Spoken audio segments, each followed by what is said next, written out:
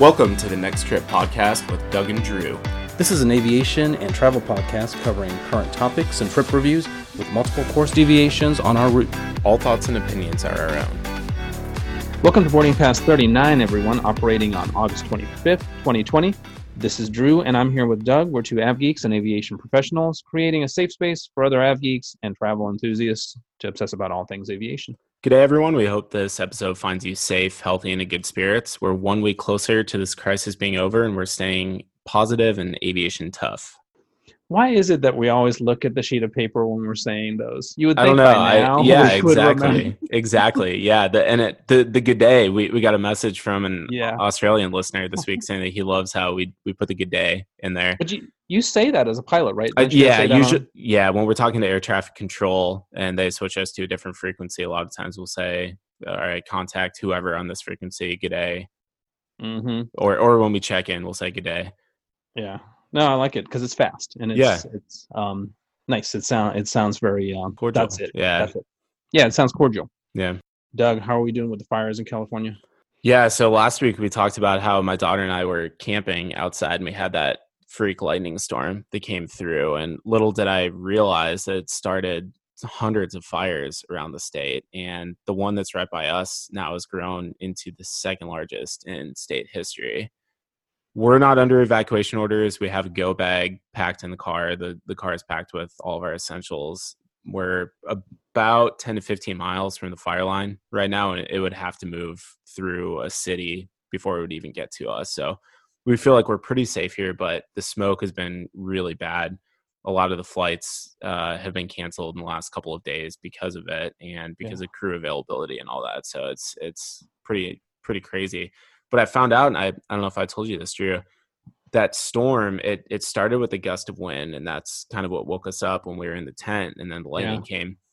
It was the remnants of a hurricane off the coast of Baja California in Mexico that had made it up the coast, and just the way that the winds have been coming down from Alaska. Normally they're a little bit farther off the coast, and it just happened to push the rain that was coming up inland, which hasn't happened in 20 years or something like that from what I was reading. For those of you that are listening, so Doug lives closer to Sacramento. So you're between San Francisco and Sacramento. You're close to Sacramento. I used to live in Fairfield, which is further down the road, and then later in Pleasant Hill. My mom is in Walnut Creek, even further south from you than that. They've been told not to really go outside, and she can smell the smoke, and this is hundreds of miles away. Yeah. The sad part is I hope it doesn't affect wine country, because it's right on that valley. Yeah. With Healdsburg and all that more. I'm a big peaty fan when it comes to whiskey and scotch. Actually, I guess it would be more scotch. I like that smoky taste, and I've taken some wine tasting classes throughout my time, and I actually like the ones that have a little bit of a smoky taste to it. So hopefully it doesn't ruin the grapes. But personally, to me, it's fascinating, and we're getting way off on a tangent here, but it's fascinating that it's not like getting a Bud Light, where 20 years ago the Bud Light tastes the same as it will 20 years from now. So different. You can get the same varietal from the same winery year in, year out, and it'll have a different taste palette to it, just based on the atmospheric conditions, based on what was going on. So you're telling me my Beringer White Zinfandel that I get for $7.99 a bottle from 2020, I'm going to be swirling it around. It's like hints of ash. It'll be like peat in scotch. It'll have a smoky taste. Yeah, you guys, Beringer White Zinfandel is what we bought when we were in college because we were so poor, and that was the wine that was like $7. That's where you get an economy. Yeah, totally. All right, let's talk about some aviation. Well, no. So we haven't talked about you yet. You had kind of a fun week, right? You met up with Joey, who had been on the show and one of our listeners. Yeah, Joey, and his Twitter handle is Gerardi Aviation, GERARDI Aviation. He visited, so he was on a previous episode, Transcon Turboprop. So go back and listen to that for Joey. He flew Transcon all on turboprops. Really interesting story. But anyway, he was connecting through Dulles. We hung out. We took some pictures. The guy was able to find this awesome spotting place just in the terminal it's part of the terminal where I don't go. It's where Delta is. It's at the end of the terminal. No, I'm not trying to be funny. That's because you're not a Oneworld or a Sky Team podcast. I don't non-rev on them. Yeah, I could. You go all the way to the end, and there's some glass, and the planes happen to be landing on that runway, which was one center. So go and look at his pictures, because he took this awesome picture of an Etihad 787-9. I saw that, yeah. Right with the smoke. I sent you that, right? You did, yeah. Well, and I really think that terminal photos of airplanes landing are underrated. And I know that when Jeremy was on the show several weeks ago, he talked about dime a dozen airplanes at the gate. I've found some amazing spots. You took me to that one spot at San Francisco. I found a spot at Newark. Other airports, from the terminal itself, you can get amazing vantage points of really close to the runway, closer than you would get from any sort of an exterior spotting location. Yeah. So anyway, it was nice meeting Joey, but the other work was busy because one of my coworkers is on 2 weeks of vacation. So I'm working for him. So that's additional day a week. But anyway, the other thing that happened today, Doug, Robbie, my partner, who's a school teacher, actually left the house and went to a school and is working from the school. Even though the kids are at home, the school is open, so teachers can come in and they can do their class from there. Oh, that's awesome. It's online. Yeah. No, that totally makes sense. That way he can use his space and not have to do it from an office or the kitchen or something like that. Right. And have me watching TV while he's class. No, that's all that's going on. So what else as far as us? So we called it again, right, didn't we? Unfortunately. Always 2 weeks. Unfortunately. I'm talking about the you're talking about the GIVO. Yeah, I thought you were talking about the other thing. Oh no, let's talk about the other thing first. Yeah. You want to talk about that, or is it too emotional? No, I'll talk about it. We mentioned last week that American was looking to cut service to 20 to 25 small cities, and I mentioned how I was afraid that my hometown of Dubuque, Iowa would be one of the cuts. And I woke up so guys and girls, I wake up every morning. Literally the first thing that I do is I check aviation news. I don't remember what day it was, but I saw an article that said American announces 15 cities that they cut, and my heart just dropped into my stomach, and I just felt sick to my stomach. Yeah. I said, please don't let Dubuque. Please don't let Dubuque. And so you're scrolling. I'm scrolling, and unfortunately, Dubuque was on the list. American is the only airline that still serves Dubuque, and they're in a gorgeous new terminal that just opened a couple of years ago. So there's no airlines now? No airline. No. So the service stops October 7th. And right now it's only for the October schedule, which runs through early November. And it looks like they're going to go month to month, waiting to see what demand looks like, waiting to see if another a round of CARES funding comes through. Unfortunately, I just feel like even if when the economy starts to pick up, I wouldn't be surprised if it would take a long time for anyone to even return, just because the vicinity of other airports, all the other airports have lots of other carriers, lots of options.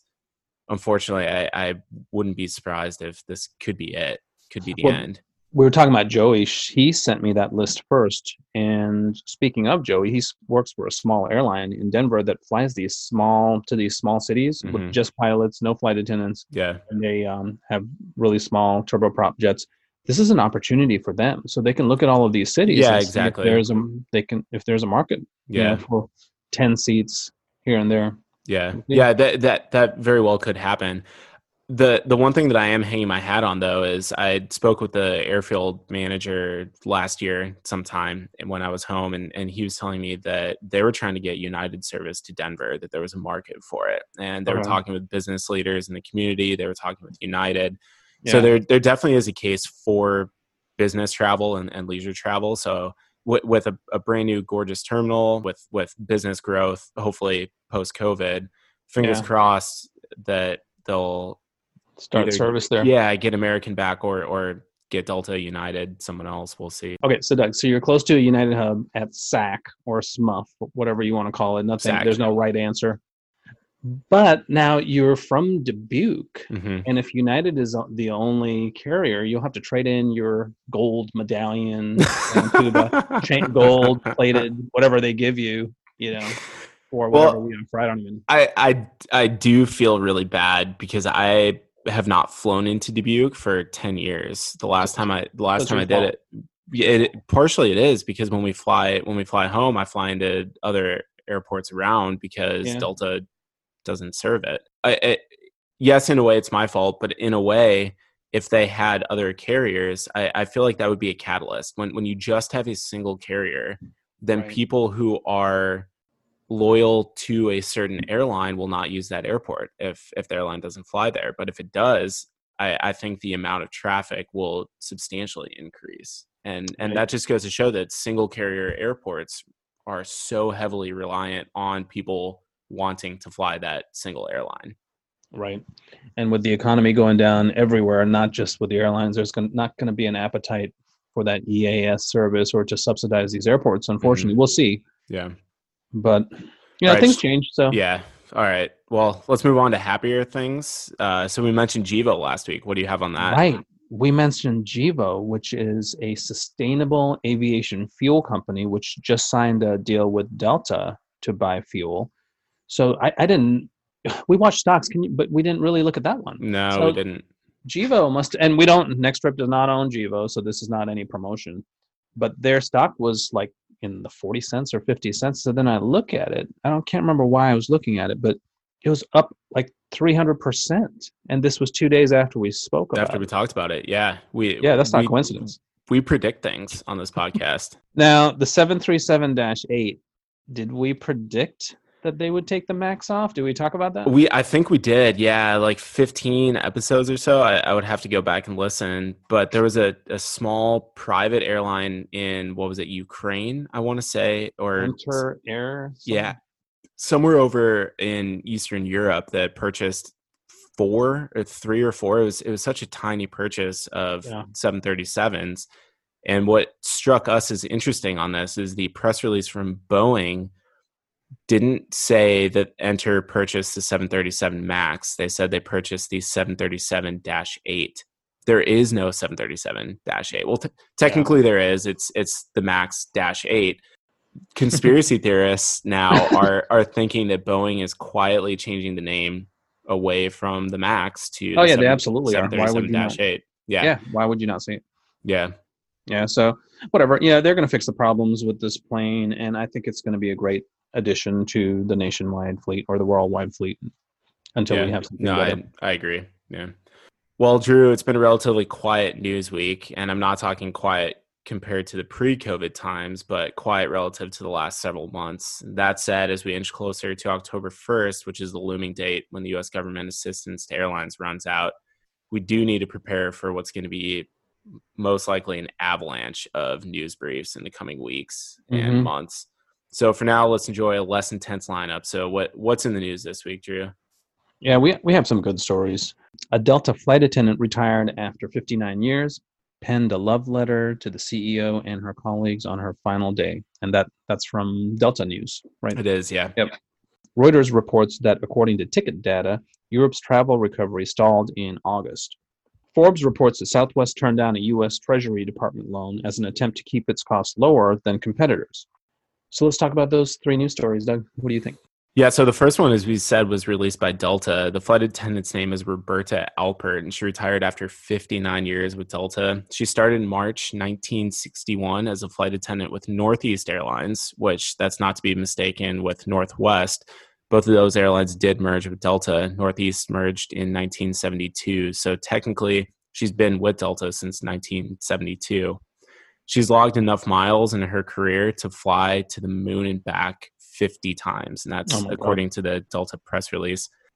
I don't know if you read it, Drew, the letter that she sent. One thing that really stuck out to me is she had a paragraph that was mainly to Delta's leadership. And I know we've talked about people's love for their companies and just how much they enjoy working. And she said, during these wickedly difficult days, I've been worrying with you and about you, dear Delta. but I know you're great leader as well. They're among the most brilliant, compassionate, and generous officers in your industry. And they are working feverishly to save you. They will guide you to safety, and they've guided me and all those who will come after me. I thought that was very poignant. Yeah, there's a lot of us that work for the airlines are very critical about the airlines, even though we love it. So it's nice to see a positive story where she had a long career, and she even said, "Delta, you paid for my mortgages, you paid for my cars, you know, blah blah blah, all the things and things that we take for granted." But I will tell you, Doug, and people who work for the airlines, there is an affinity with the company because the airline represents so much. It's not just a paycheck. So, you know, if you work for an airline, you identify with that airline. It is really a family. So when I started working for the airline that I do, and then I got my partner into it, so he's kind of airline family too. When it clicked, it was like a year into it. Like we were at the airport. Robbie was looking at the departure monitors, and he's like, "Oh, I didn't know we flew there," and I had to stop. He said we. Yes, I'm like, wait, what did you just say? So my goal is to have you say that, right? Because you're a buddy pass. So at that point, it's like, you said it. But I mean, the point of what I'm saying is, do people that work for Chase Bank or the people who work for Target have that affinity with their company? They might. You know, and feel free to tweet us if you're an av geek who works for another industry. Do you feel like that's your family? But having said that, Doug, you know, an airline is a company, and our main goal is to make a profit. And sometimes they have to let some of us go. And the important thing is to not take that personally. You know, it's crushing for some of my coworkers and thousands of others that are going to lose their job. It's like, please don't take it personally, because they're going to take you internalize it. Yeah. You know. So I was laid off in 2001. You bounced back and actually came back to the same airline. So it's all good. Yeah. Good luck to Roberta. It's amazing that someone like her has loved what she's done for that long. And did you read what she's planning on doing? So she's 78, and she's planning to get a degree in music history. Yeah. So at 78, she's not done learning and growing. No, it's because she's been going her entire life, and she doesn't just want to slow down. Yeah. Yeah, working for the airlines, it really opens your eyes to the rest of the world. Now, you don't work for the airlines yet, but I'm impressed at how much travel you've done.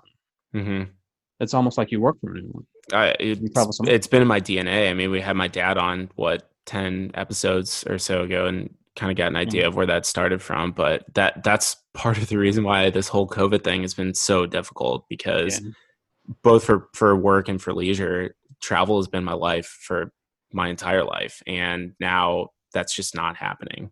Yeah. And it's one difference, it's so tough to see.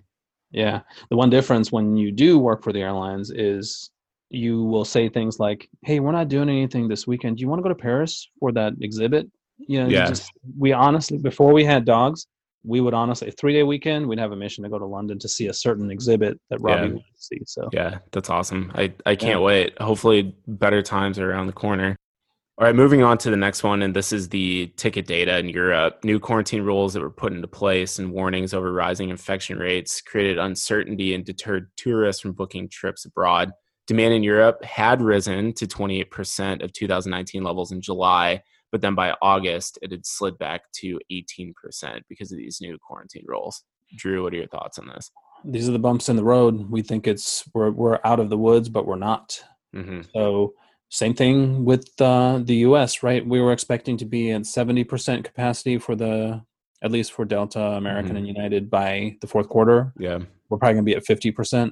If we're lucky. So, if we're lucky, yeah. All right, Doug, it looks like something's going on in Spain where the virus is increasing again, and that's causing these other countries to put barriers against other countries in Europe.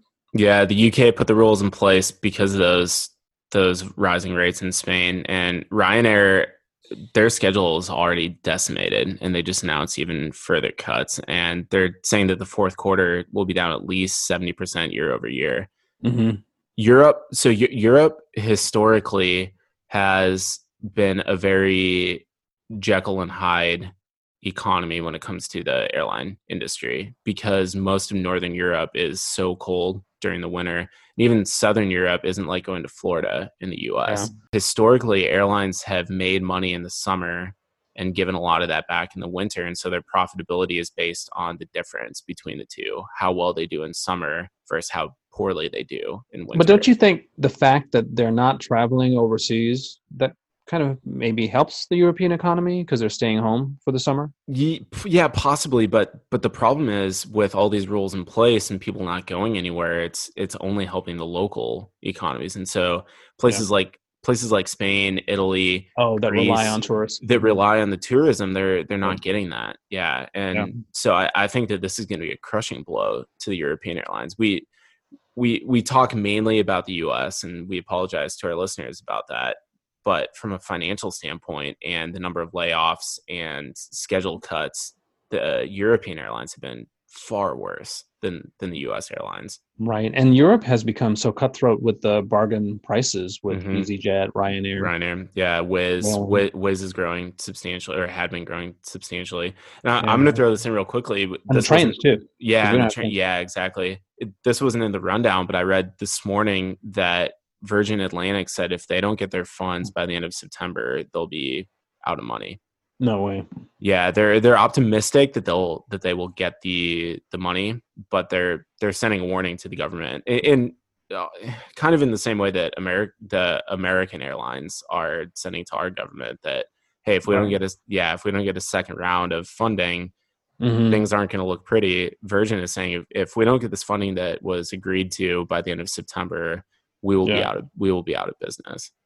Yeah, they've been pretty cut and dry in Britain about giving money to the airlines. I don't think British Airways got anything. Virgin didn't get anything. So yeah, we'll see.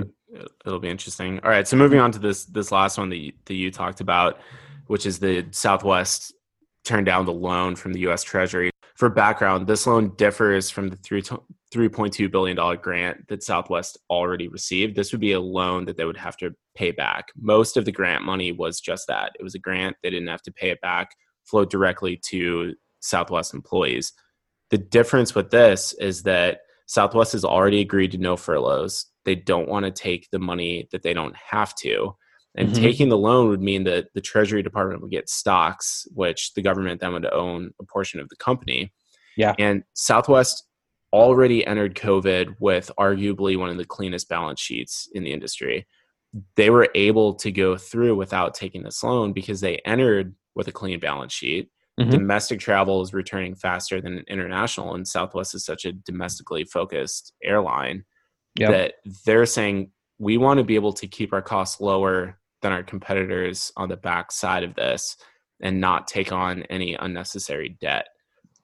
I think that this is going to be a long-term thing for the airline industry writ large, in that some of these airlines that have built up massive amounts of debt on big airplane orders are going to look to the Southwest model in the future and say, hey, we don't necessarily have to do that because we want to keep our debt low. Because there will be another crisis. What that crisis will be, no one really knows. There will be another one 5 years, 10 years, 15 years from now. Yeah. And I think that this will, the crisis, as terrible as it is right now, just like after the financial crisis, airlines learned from their mistakes. So they learned, and they were stronger, but they didn't expect something even worse. Exactly. Yeah. So the other thing with Southwest is they're expecting to be at 85 to 90% of their capacity in December. That's way better than the other airlines because there's mostly domestic. Yeah. But back to this financial stuff. So this is not CNBC, by the way, but so Doug and I kind of dabble looking at these business reports, but they have a credit rating of BBB. And apparently anything lower than that makes them not investment grade, which means the 401ks, retirement plans won't buy them. So if they get this government loan, that might push them down to, I don't think it's junk status, but it wouldn't be investment grade. Currently, Southwest is the only investment grade carrier in the US, if you can believe that. Yeah. So they want to maintain that. So just like you said, if the government lends Southwest money, that is going to lower their stock price because the government will get some shares. So that'll dilute the value. Yeah. But no layoffs. This is the first time in like 47 years they've lost money though. So they lost 1.2 billion, I believe. Yeah. But compared to the other airlines, they're doing good. So good on them. No layoffs. Yeah, that's good. Yeah, exactly. All right. So I've got 3 stories that I want to talk about. last week we mentioned Emirates is increasing its flight schedule. And then this week, CNBC reported that the airline expects to serve 100% of its destinations by summer 2021. Next story is that Airways is reporting that United plans to double its San Fran to Shanghai services. And Fox Business is reporting that Delta is resuming 50 international flights in the coming months. Then my final story I want to talk about is that Business Insider is reporting that Airbus is moving forward with the development of the single-aisle A321XLR despite the coronavirus slowdown. So, Drew, you want to start out with that first one? Emirates declaration, it's dependent on whether governments will allow travel to resume, but it is optimistic that it will return to all 143 destinations that it served in 2019 by next summer. This is amazing. So IATA said we won't be back until 2023. I think someone even said 2024. They're saying 2021. Personally, I think that's overly optimistic. I hope it's true, and I hope that happens, but we'll see. Yeah. I think the difference here is that they're saying they'll serve 100% of the destinations. They haven't set a frequency. So if they fly from, say, Dubai to Rio once a week, technically they're serving 100% of their destinations. If they're doing once weekly, twice weekly, etc., to the destinations. Well, London, I'm sure they fly to London like 3 or 4 times a day. I think it's more than that. I think it's like 5 or 6. Yeah, it might be a single A380. We talked about it last week that Emirates is the barometer for global travel, and even if it's not at the same number of flights as it was, which it won't be for a while, at least they are serving all those destinations. It's really interesting because Qantas had said that they aren't even going to start international flights until 2021 at the earliest, and they don't expect to be at 50% levels until 2022. And of course, this is also dependent on the quarantine restrictions in the different countries, and if the countries even allow Emirates to serve. So it could be. Dubai is taking a risk, though. So people are allowed to visit Dubai. What is that going to do? Is that going to cause an outbreak in Dubai? While in Australia, it sounds gloom and doom, but they're probably tamping the virus down. Yeah. So that they can come back stronger. So who knows? We'll see which plan. Yeah, I almost wonder if a lot of countries are looking at this because I know we talked about New Zealand a few weeks ago, and now even though New Zealand closed their borders, they're still seeing increase in cases. And I almost wonder if countries are finally saying, regardless of what we do, if we do these strict, stringent lockdowns, we're still not able to completely control the virus. Yeah, but I think New Zealand there were 9 cases. It was more than that. It was in the hundreds from what I saw. Yeah, most recently, which still, I mean, that's huge percentages less than what we have and what other European countries have. I almost wonder if some of these countries are looking at the economic toll that it's taking on the country by not allowing that flow of traffic. But then, Doug, I think what we need to look at, and I'm sure they're already looking at this with the airlines, is look at these bubbles, right? So if Singapore has a 1% positivity rate, and so does New Zealand, maybe they can trust each other to open that bubble. That bubble, yeah. All right, Doug, let's go to your next one. This is United and Delta increasing service. So while still underwhelming, United is increasing service to 4 times weekly in September, 100% increase from the 2 times weekly it had relaunched in June. Once again, this is for Shanghai. Delta is rebuilding its Asian hub at Seattle. They're adding 50 flights, including 4 daily Asian flights, and they plan to launch 5 daily European flights from Minneapolis in March. Pretty good.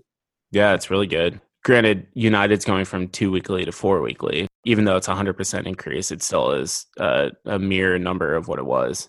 That's where we are right now. We're excited about going to 4 weekly. Yeah, but Delta's on the other hand, the Minneapolis service, they're going to double daily Amsterdam, and I think it's Paris, London, and one other one. Might be Frankfurt for Minneapolis. Yeah, so they're as of March 2021, Delta is planning on 5 daily European flights for Minneapolis, and all these increases to Asia out of Seattle. It's just showing that 2021 airlines are already planning for a little bit of a rebound. And I know we talked about that American is going to operate 75%, or they're planning to operate 75% of their international schedule next summer compared to summer 2019. Yeah. The only thing is, for now, Doug, that's great that they're flying these flights, but they're basically repatriation flights. You and I can't go to Europe. on any of these flights that Delta We is can. offering. We can if we want to quarantine when we get there. Yeah. No one wants to. Unless you're going there to see family. Yeah.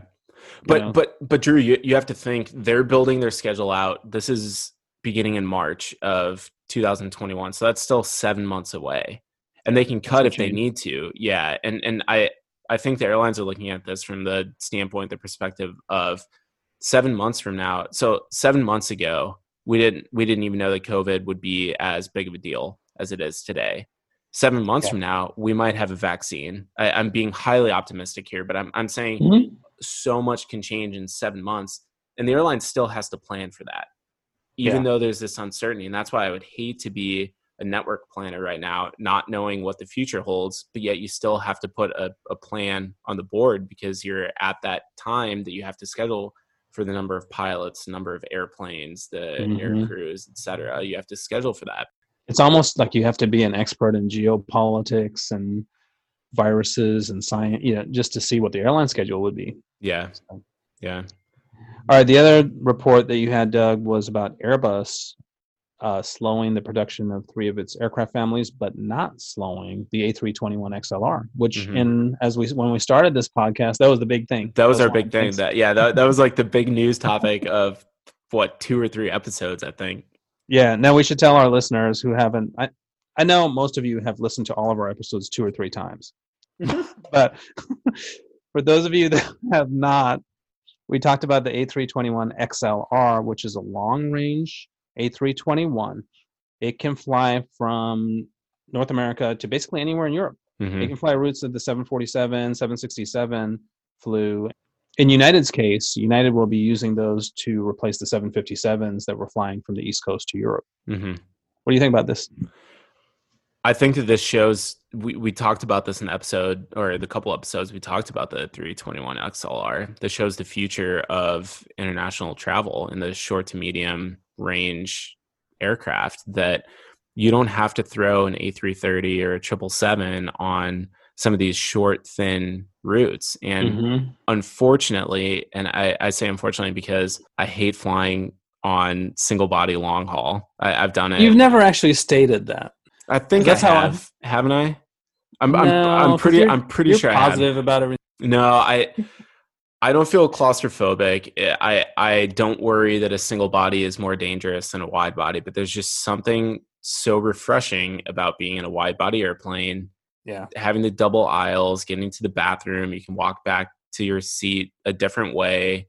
You can get up, you can stretch around. There's just so much more space.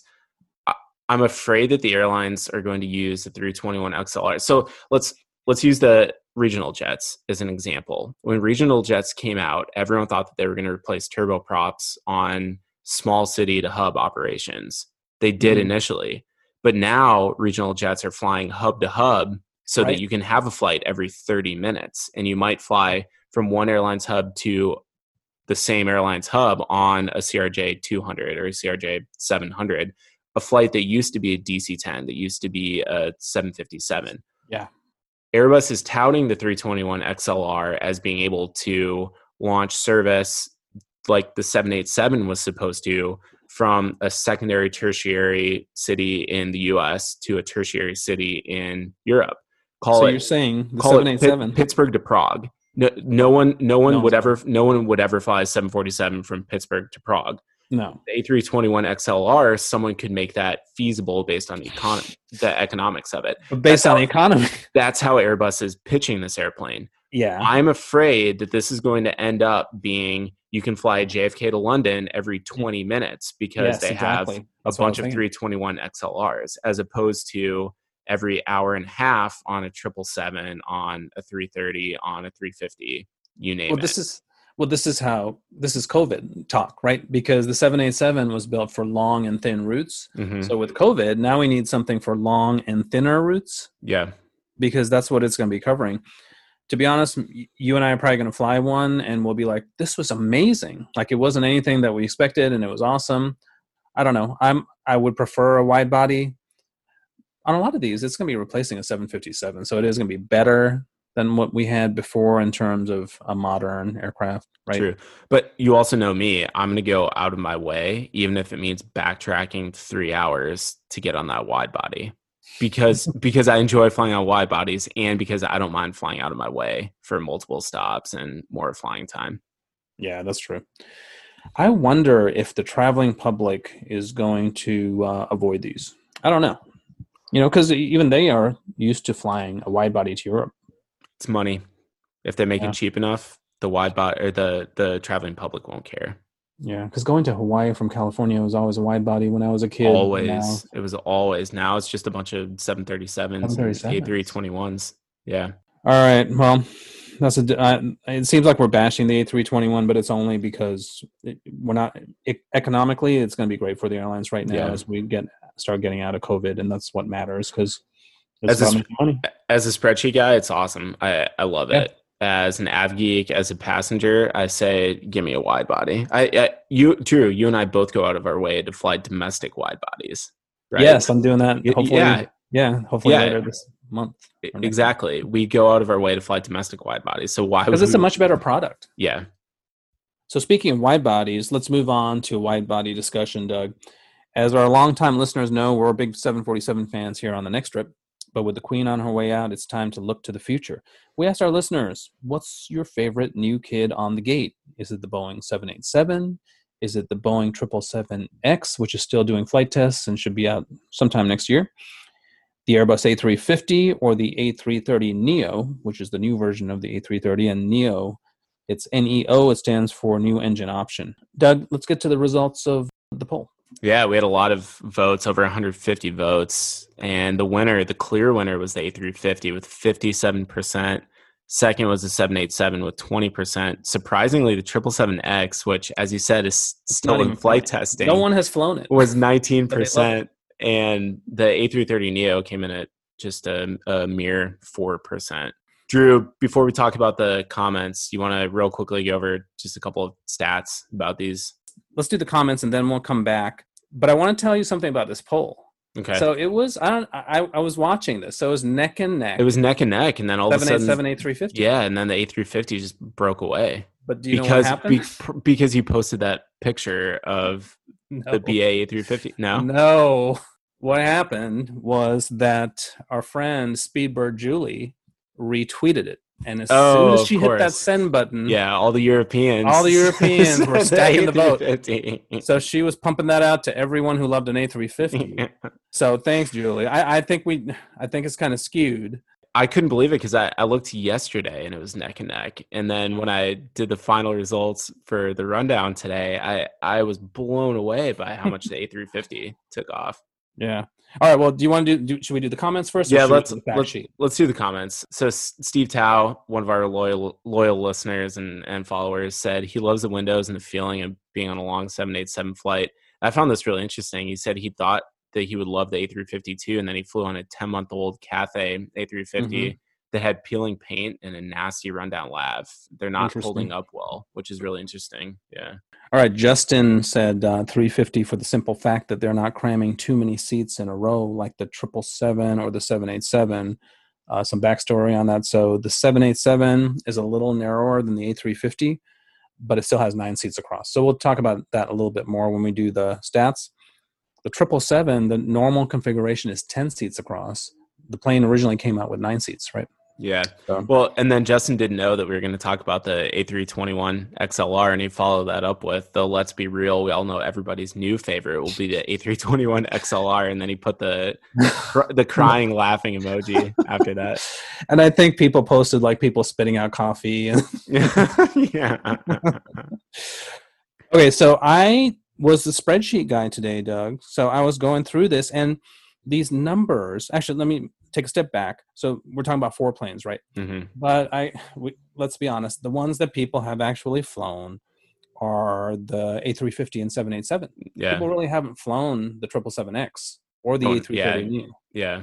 So the big players are those 2 planes. So Doug and I thought that we'd take those 2 and really microanalyze those to see, I don't want to say which one is better. Let's see differences.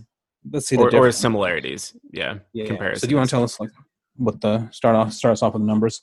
Yeah, so the A350 and the 787-9, relatively close in size and range, within probably 500 nautical miles for the two. Same cruise speed.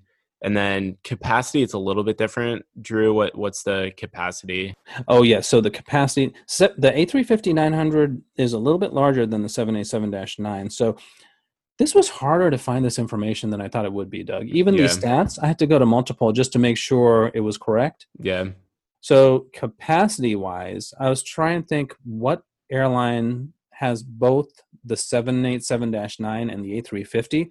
I could not find one that has both because I wanted to look at the seat map with a same carrier. Yeah. I was thinking Qatar, but no, they have the 787-8.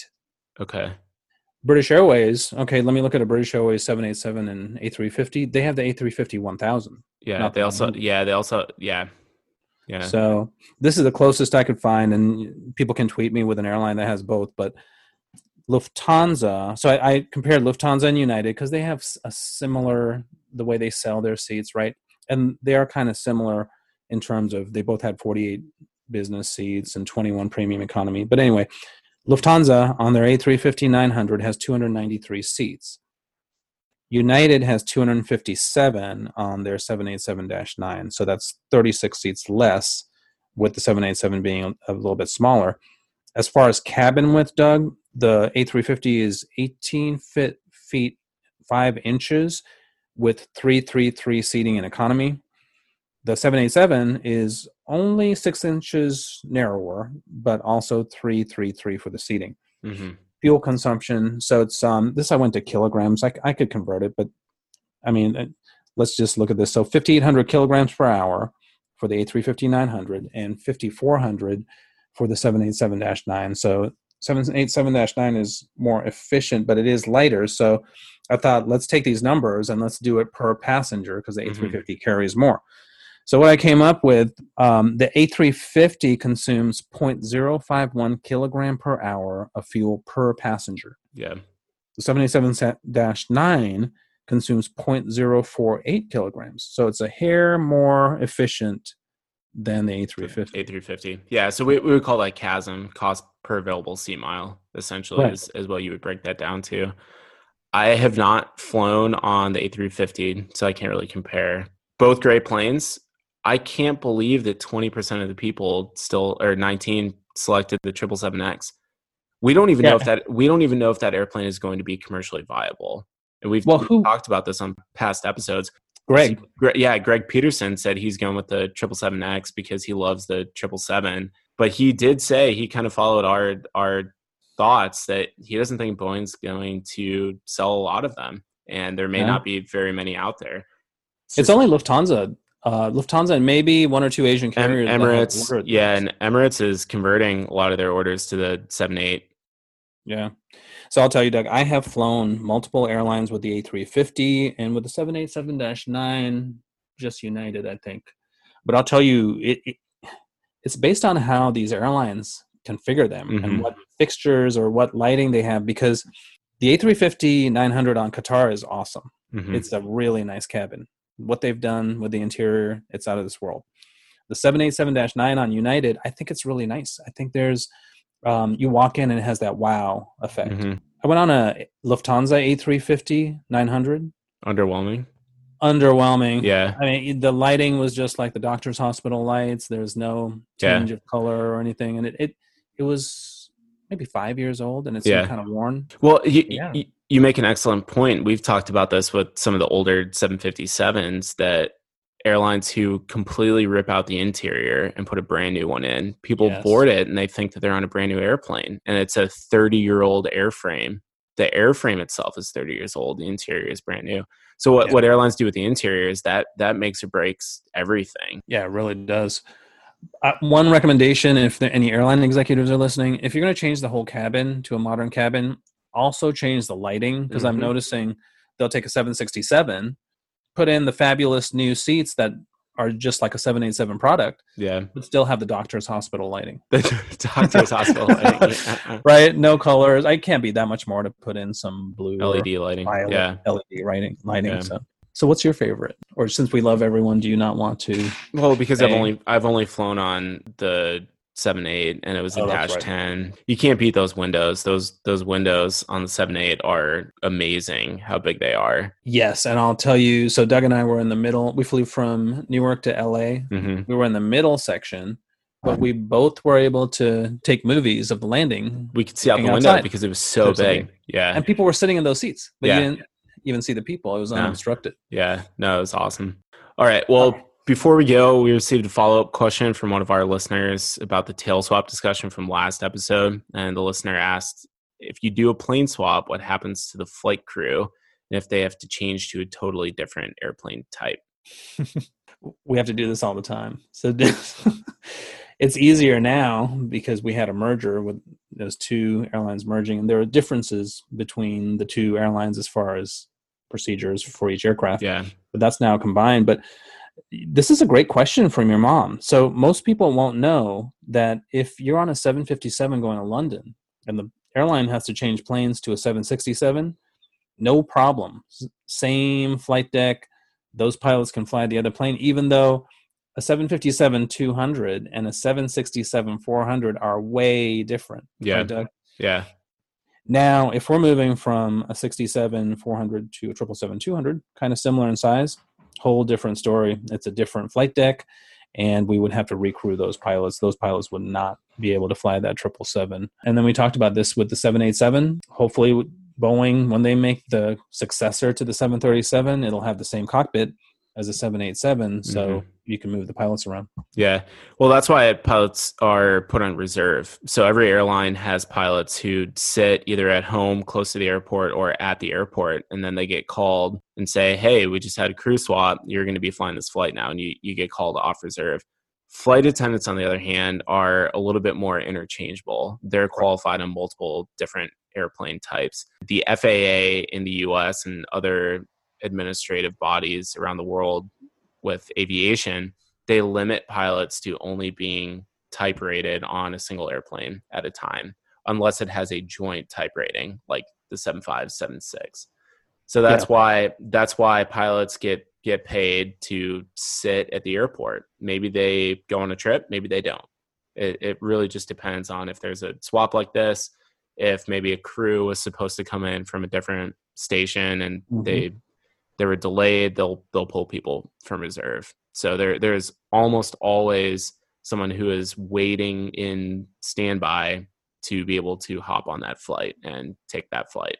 Yep. And then if they're not at the airport, and if the airline didn't have someone on standby, they do something called senior man. They're probably outdated. Probably should be senior person or senior. Yeah.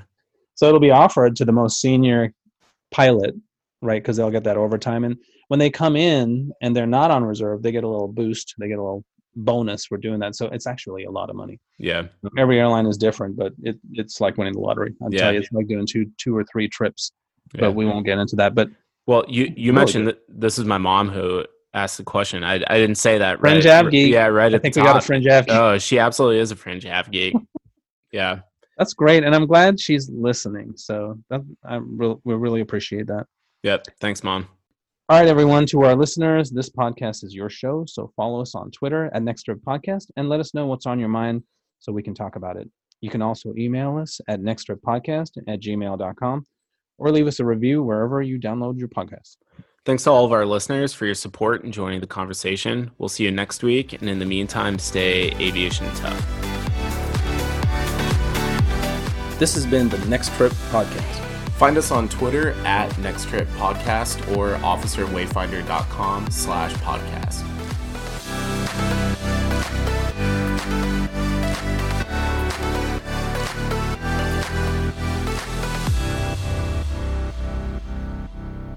The only game in town in Dubuque, you're going to have to... Was that me? Yeah, it's all right. Let me just see what that is. I'm wondering what that could be. Like a Gmail, maybe? Ooh, I got to shut this down. Hold on. See, this is MS Teams. Let me mute all these conversations. Mute.